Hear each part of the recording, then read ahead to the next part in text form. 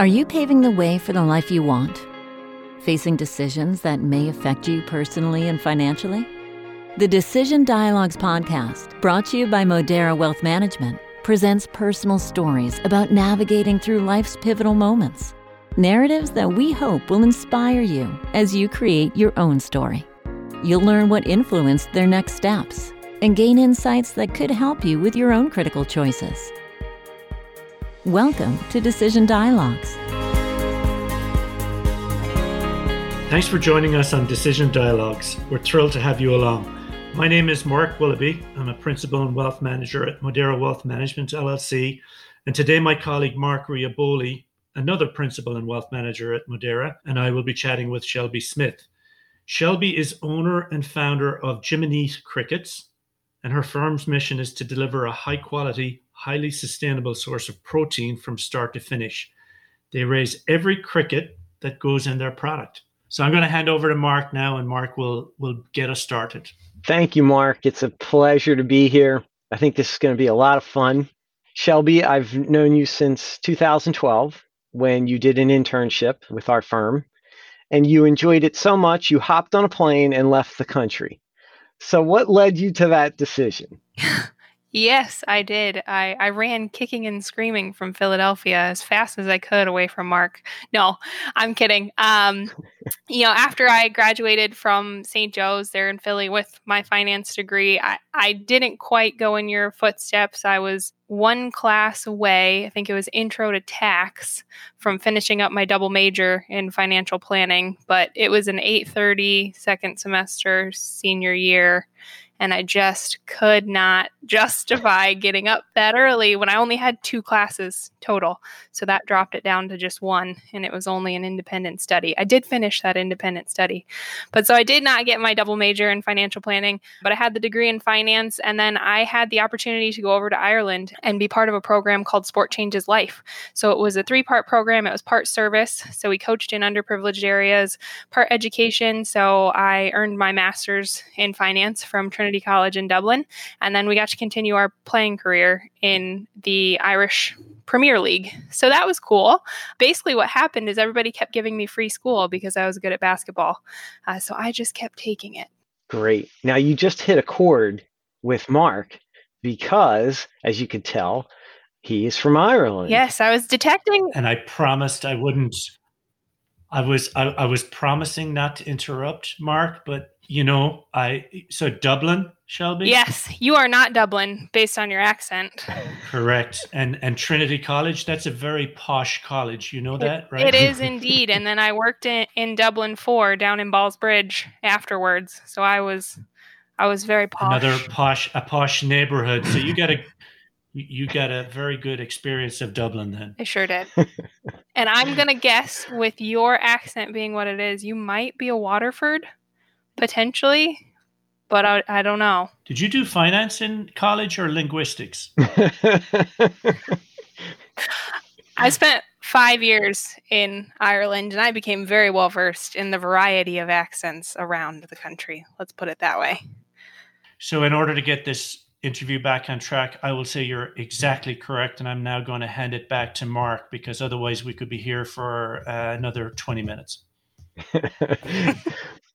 Well, thank you. So what took you you were working for 5 years at the bank, and from what I remember, it was a very good position. What led you to decide, hey, I want to get out of corporate America, get back to the US and get into some sort of farming? Yeah, man, I wasn't even in corporate America. I would call this corporate Ireland/Canada. Because I was so the original plan was to go over to Ireland to just get my master's degree, play for a year over there, and then I would come back. And at the time, so I actually took my LSATs my second semester of my senior year, because before I got picked up by the program called Sport Changes Life, I had the intention of going and getting my law degree and my MBA at the same time. You can do those hybrid programs for 4 years.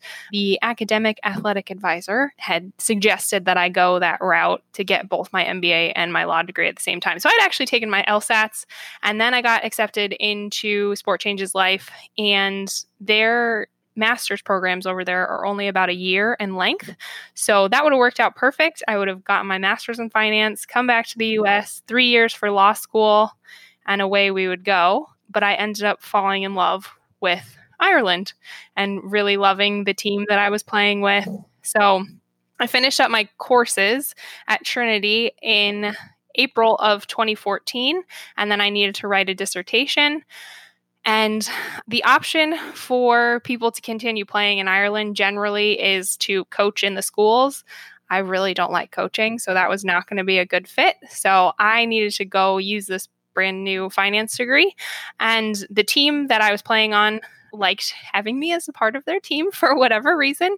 And so they actually originally set me up with an interview at an accountancy firm in Dublin. And I got offered a position as an intern there and accepted it. And then a few months later, before I was due to start that position, another position came up on this trading desk for a Canadian bank that had just been established in Dublin. And I thought, I'll just go interview and see what happens. I would rather do that than accountancy anyways. And ended up getting that position as a risk management intern on, like I said, brand new trading desk.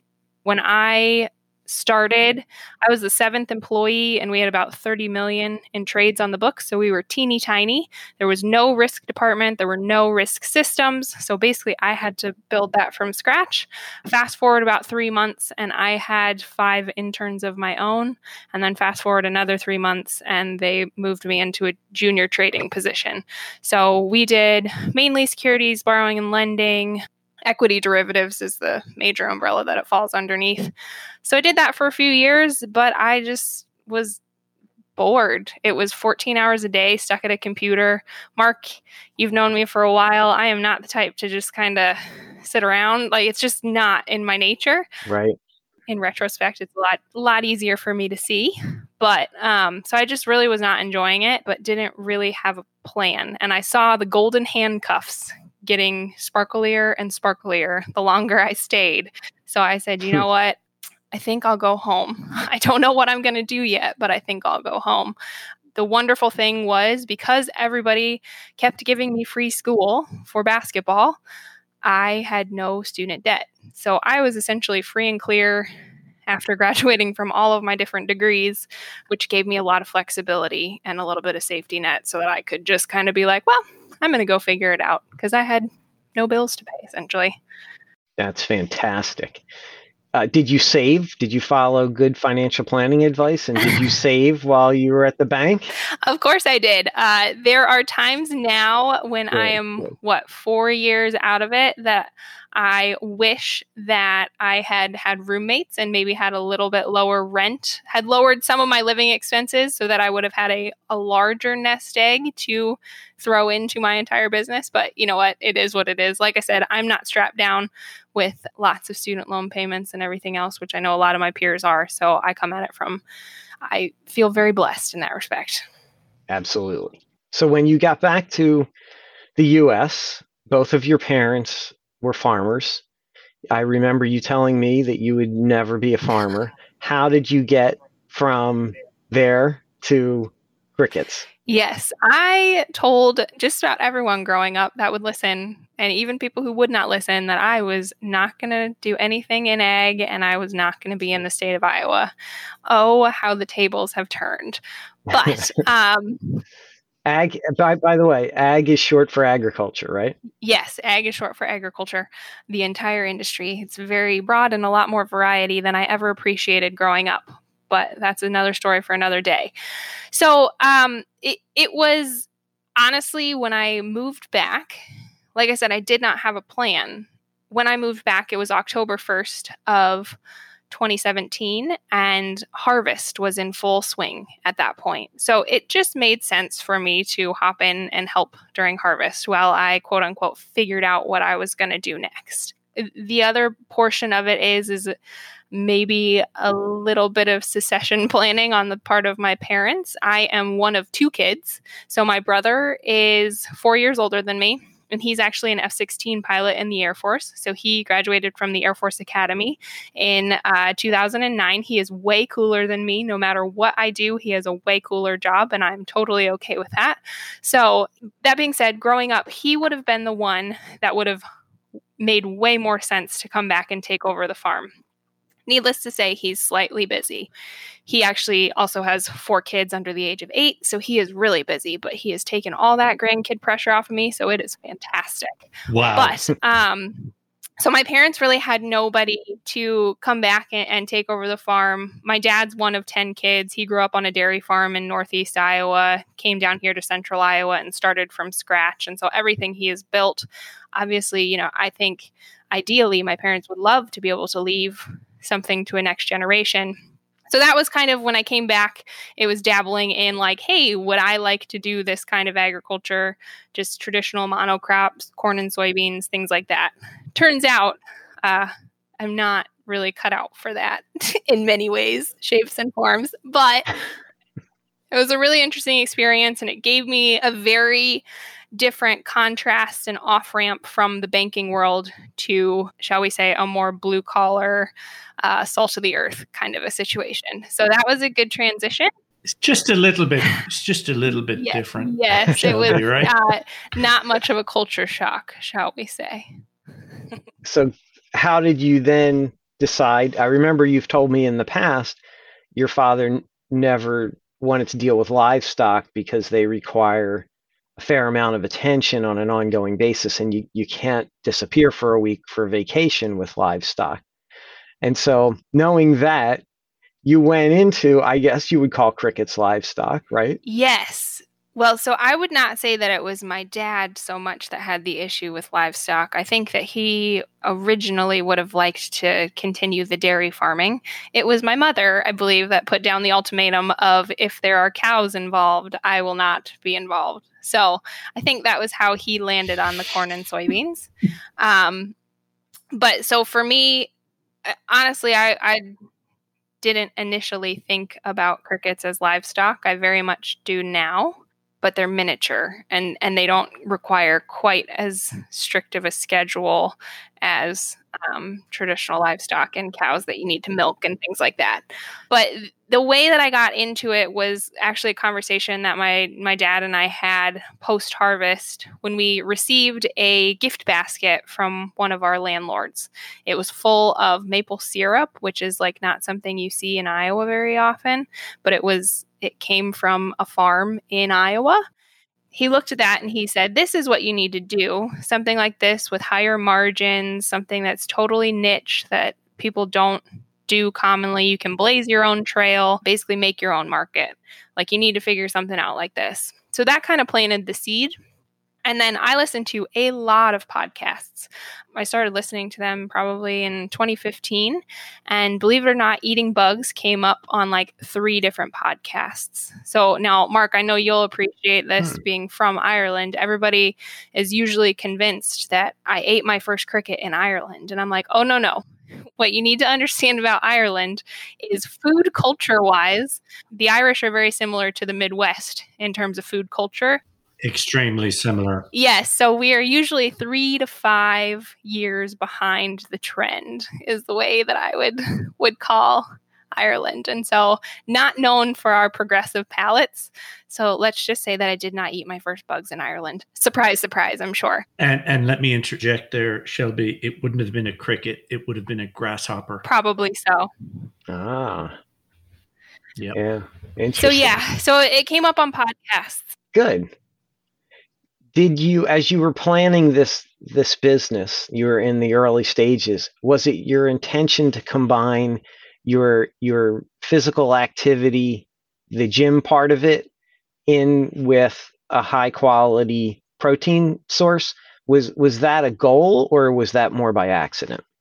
In retrospect, I would love to say that it was a very clean-cut goal that I did 100% by design, but I would probably be pulling your leg slightly there. It was a little bit of an accident, and it just ultimately, as this has grown and morphed and evolved, what has remained true in the entire thing, the entire brand, I am sort of the constant. And so which makes sense if you think about it, anytime you build a brand, like it needs to be authentically you so that it is consistent across everything. So I've made it abundantly clear that that is the way it's going to be from the beginning.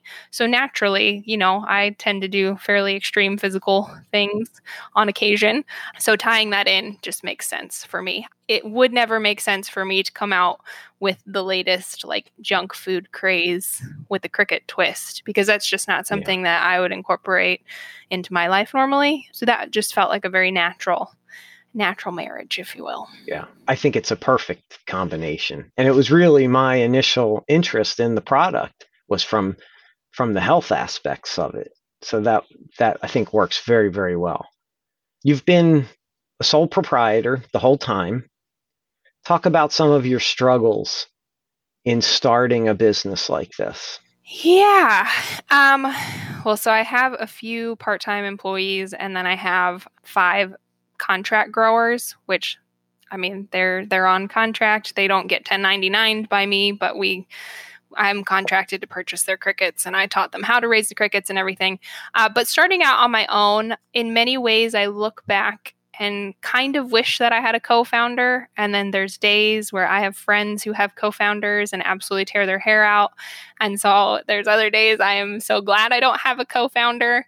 And basically anytime something goes wrong, I get to blame it on my boss. So it's great. Some days she's having a good day. Some days she's having a bad one.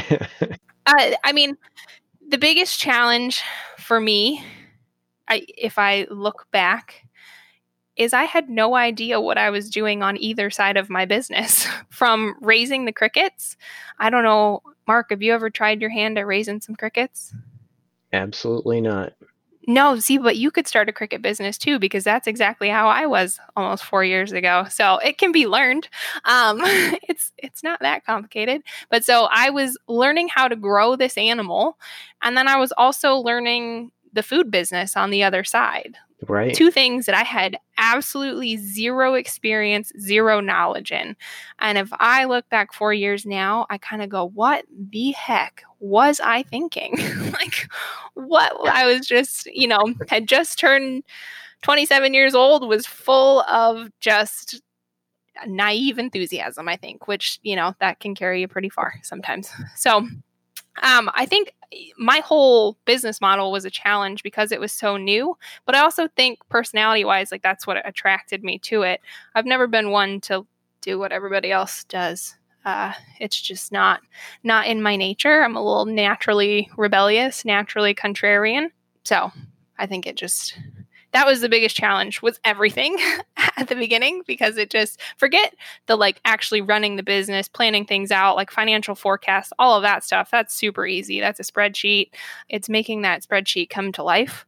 That was the hard part, and continues to be the hard part. So, Sure. So you said the financial piece of it was easy. I suspect the bank experience helped with the projections and some of the basic business planning, as well as your financial planning background. You do have employees now. You have a few employees. What challenges have you experienced in terms of adding personnel? Adding personnel has been very interesting. So that's been like a last 12 months development for me that has come out of necessity and probably needed to come 6 months earlier than it did. Part of it is always a question of what level of sales do I need to be able to sustain this and live to fight another day? What tasks, how much time am I actually dedicating to tasks that I could easily delegate to someone to free me up for the more value added things? So there was a lot of, I wouldn't call it soul searching, but just a general assessment, like general honest, high-level assessment of where was my time being devoted, and were those actually moving the ball forward? And what would have moved the ball forward 12 months ago needs to be reassessed to see if allocating my time to that, is that where it really needs to be? Like, what are the high-value things in my business that only I can do? Because there are some things that are that way. And what are the other things that I can delegate away? I am not perfect at that. I am still working on it, but having 2 part-time employees has helped massively. The other thing, here in Ames, Iowa, we actually have the nation's lowest unemployment rate and have for like multiple years, even though we're in a college town.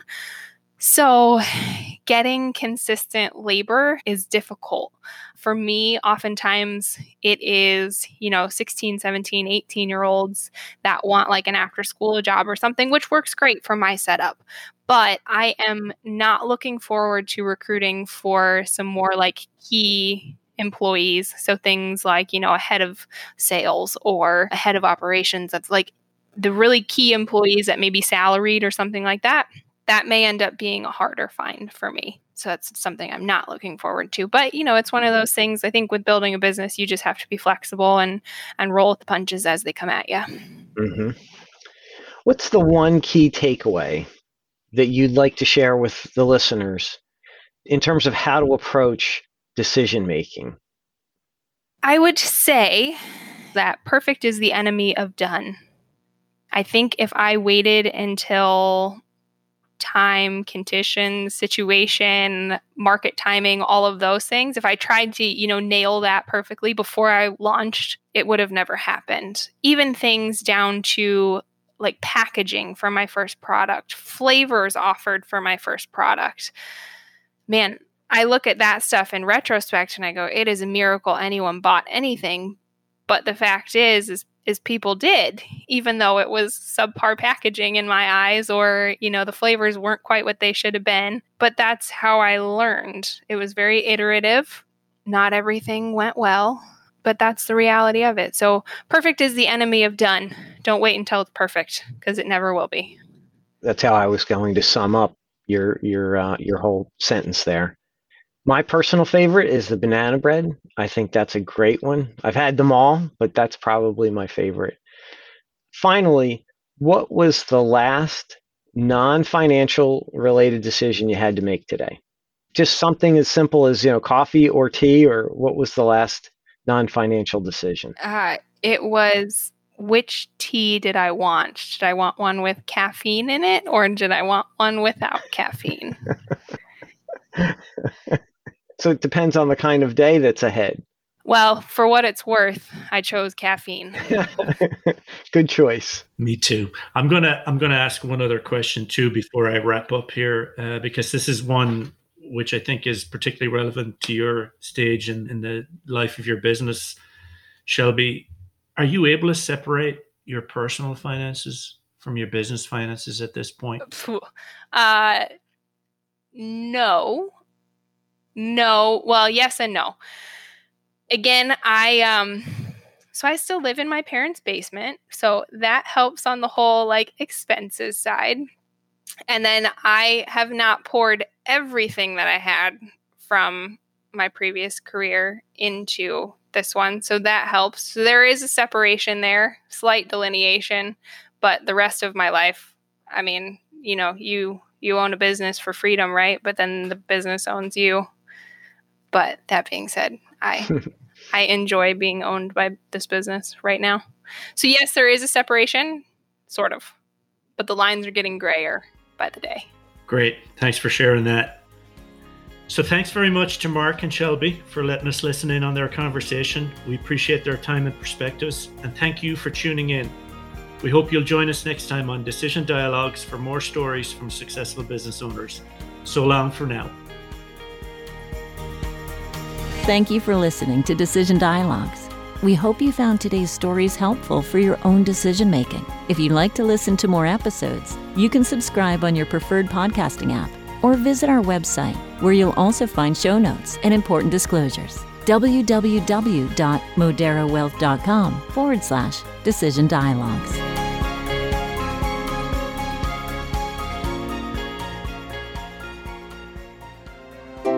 This has been a production of Twin Flame Studios.